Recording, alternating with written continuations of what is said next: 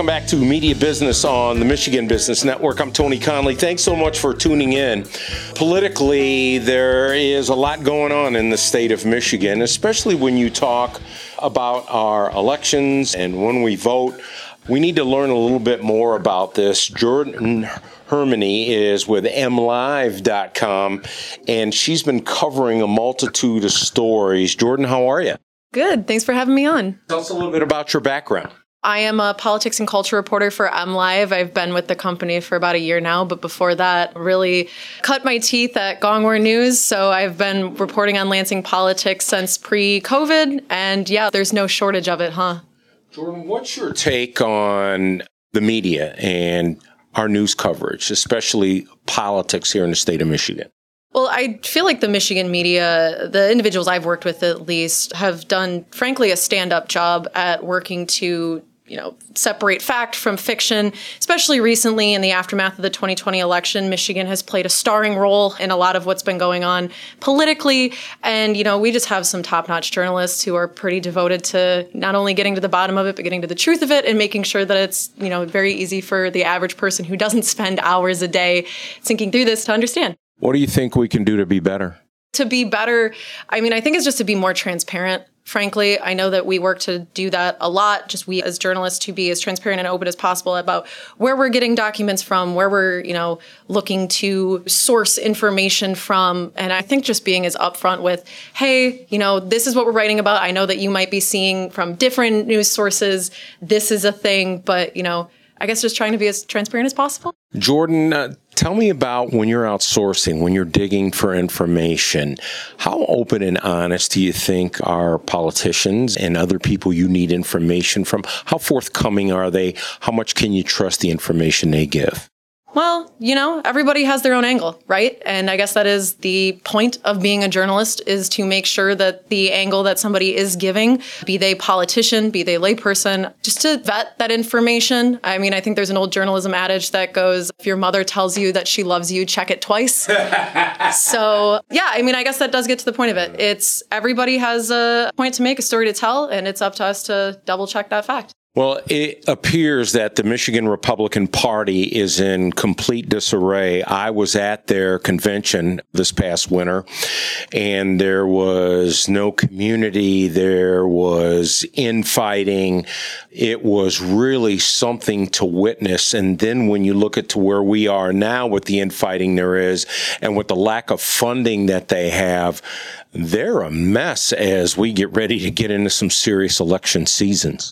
Yeah, the Republican Party is somewhere, personally, I've never seen it be before. Frankly, I know I am newer to the Michigan political scene, but I think any veteran journalist will more or less tell you the same thing, that we're in a bit of uncharted territory right now. Well, let's talk a little bit about your story. It was titled No Charges for 6 of 9, Michigan in Investigation. The prosecutor, just found out what? So backing up, at the start of 2020, Secretary of State Jocelyn Benson made Attorney General Dana Nessel and the Michigan State Police aware of, hey, there was a third-party group of people looking to gain access to tabulators and potentially do tests on them. So we think that there should be an investigation here, because people who can have access to tabulators, as far as I'm aware, are clerks and election workers, and that's about it. So third parties should not be involved there.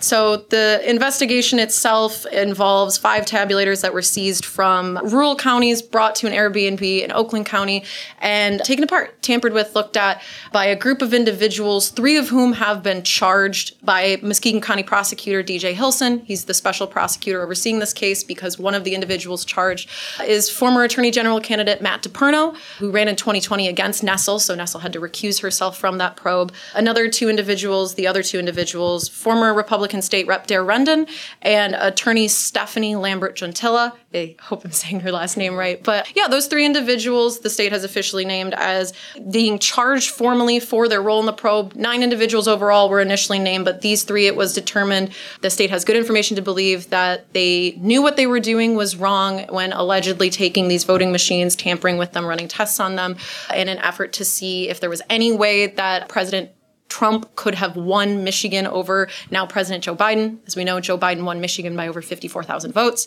So right now, we're just sort of in the preliminary stages of going forward in this investigation. No more charges are coming, but we are anticipating a long potential court battle when it comes to these three individuals and what they're charged with. When we come back from the break, I want to talk a little bit more about that specifically, how in the world they gain access to that equipment. We'll do that next. I'm Tony Connolly, and this is the Michigan Business Network Media Business.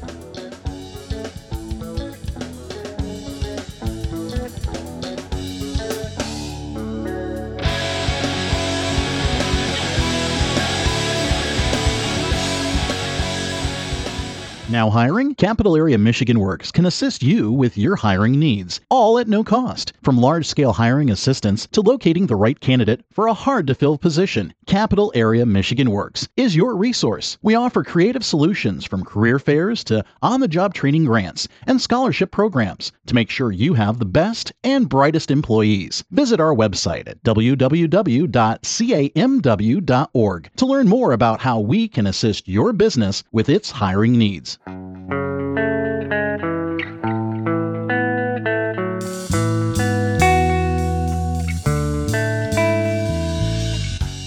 Welcome back to Media Business. I'm Tony Connolly. This is the Michigan Business Network. We're talking with MLive's Jordyn Hermani. Rhymes with Germany. We got to get Hermani in there.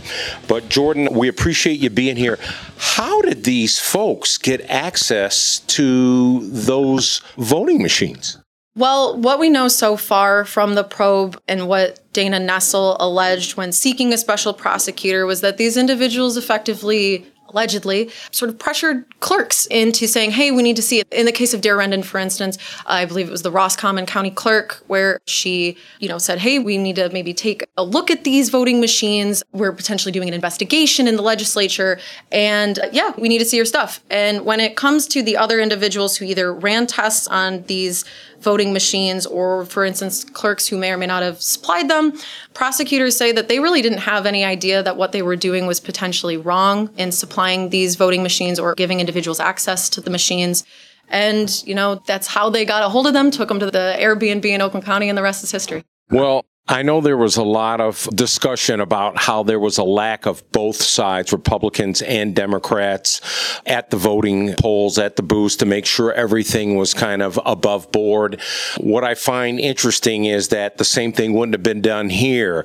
Get out in an open space with all sides and kind of figure out what was going on. You mean what was going on with? Well, just checking out those machines. It would seem like you would need Republicans there, Democrats there, county clerk folks there, and whoever else, maybe folks who built and maintain those machines. Well, when it comes to looking at these machines, as far as state law is concerned, it's pretty clear there's only a select number of individuals who have access to these machines. So whether or not individuals feel like there should have been, third-party investigation, the state's completed over 250 plus audits of the 2020 election. There has been very, very scant cases of fraud found, nowhere near enough amount of fraud to have any way swayed the election in favor of Trump in Michigan.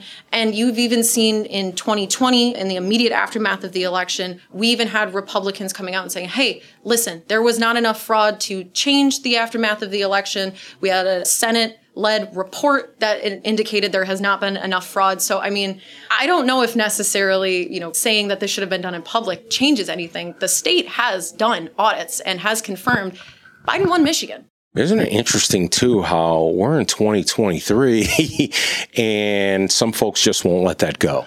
Yeah. And I think that goes back to your point earlier about the Republican Party being in disarray. There were, lifelong Republicans saying in the aftermath of the 2020 election that one of the big things that we have to do is move forward and not try and relitigate the past if we hope to make gains in 2022.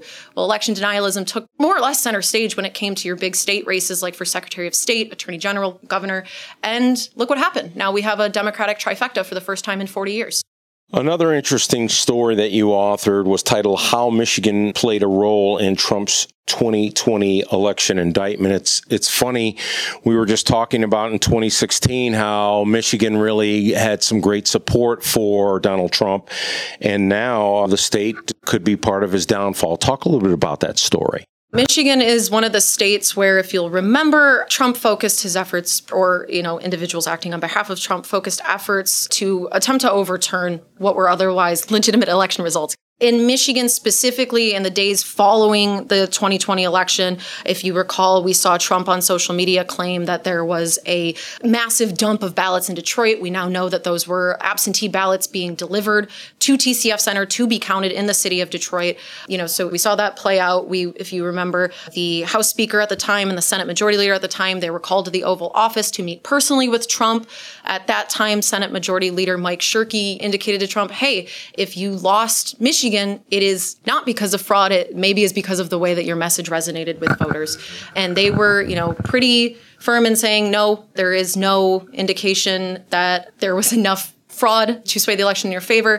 What we learned, though, from the recent indictment of former President Trump is that there were also efforts behind the scenes to pressure Senate Majority Leader Mike Shirkey and then House Speaker Lee Chatfield via text message to more or less say, hey, we have to put our electors, we can't say that these are the right electors, we need to maybe wait a minute. If you remember, there was the case of the false electors, which is another set of charges that has come out recently in Michigan of 16 individuals who claimed that they were the proper electors for Michigan, signed legal documentation and everything saying that their votes, which would have gone to Trump, were the rightful electors. And that case is playing out on its own right now. But yeah, Michigan was a part of that effort. Thankfully, we did have elected officials and our clerks point out, no, if that fraud did occur, it was not to the level that it would have changed anything. And now it's sort of where we're at in history. It's our spot as part of this indictment. Jordyn Hermani is with M Live. When we come back, we're going to talk a little bit about, what's going to happen now? We're in the dog days of August as we head into fall. What can we expect with these stories and politically here in our state? I'm Tony Conley. This is Media Business on the Michigan Business Network.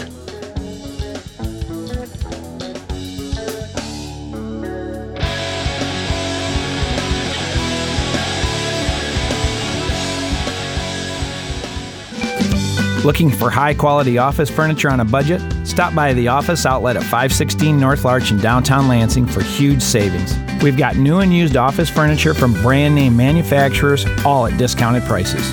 Browse through 5,000 square feet and save on seating, desks, files, storage, and more. Open Monday through Friday, 8 to 5. The Office Furniture Outlet is your destination for office furniture on a budget. Visit us online at officeoutletyes.com.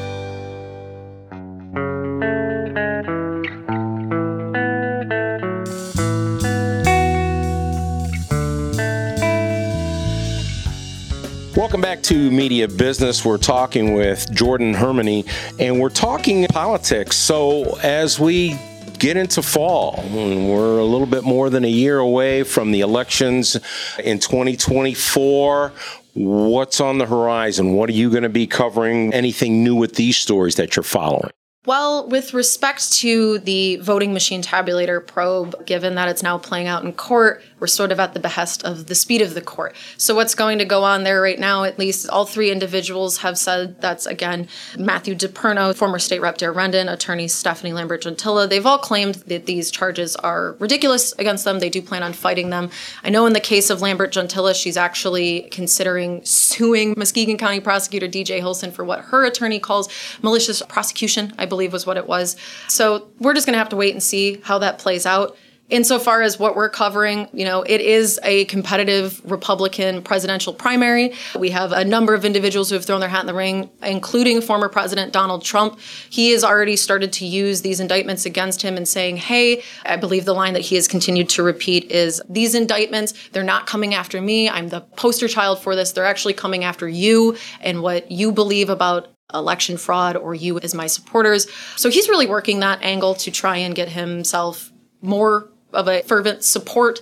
So, we're just going to have to keep our eye on this as this moves forward. And, as Republican candidates continue to parachute on into our purple state. What I find interesting about what's going on politically, we'll go back to the Republican Party. They've got about $9,000 in the bank.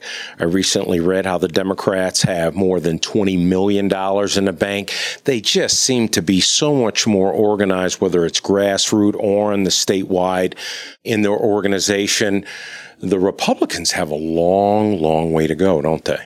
Yeah, well, it's interesting kind of looking at the party as a whole. It's almost seemed to have siloed itself off into different little factions. So you have your individuals who do, might be a grassroots Republican or a grassroots identifying Republican who sort of sway to what Matt DePerno or now Michigan Republican Party Chair Christina Caramo, what they're kind of espousing, which again, in the case of Caramo, has been noted as potentially an election denier. But then you also have your more, what are being deemed as rhinos, your Rick Snyder, former Republican governor, who's trying to go out now and campaign for specific sects of Republicans. They're sort of working parallel to each other towards a similar goal, but refusing to touch each other. You have, your standard day-to-day Republicans who maybe don't even think about politics whatsoever, only when there's an election, who might be confused as to, hey, why is there so much infighting here? And that is really going to be the needle that they have to thread here in 2024, right? Otherwise, we're going to be looking at 2022 all over again, at least with respect to Michigan, where sure, you can coalesce behind candidates, but when it comes to getting feet to the ballot boxes, and this goes for Democrats as well, the more extreme of a candidate you run, the more you're going to alienate that middle sort of undecided voter. And not meaning to pick on the Republicans, but it's mind-blowing to kind of stand back and watch as a journalist how they won't come together, how winning isn't the most important thing, and how they can't let go of the election results of 2020 and start thinking about the future.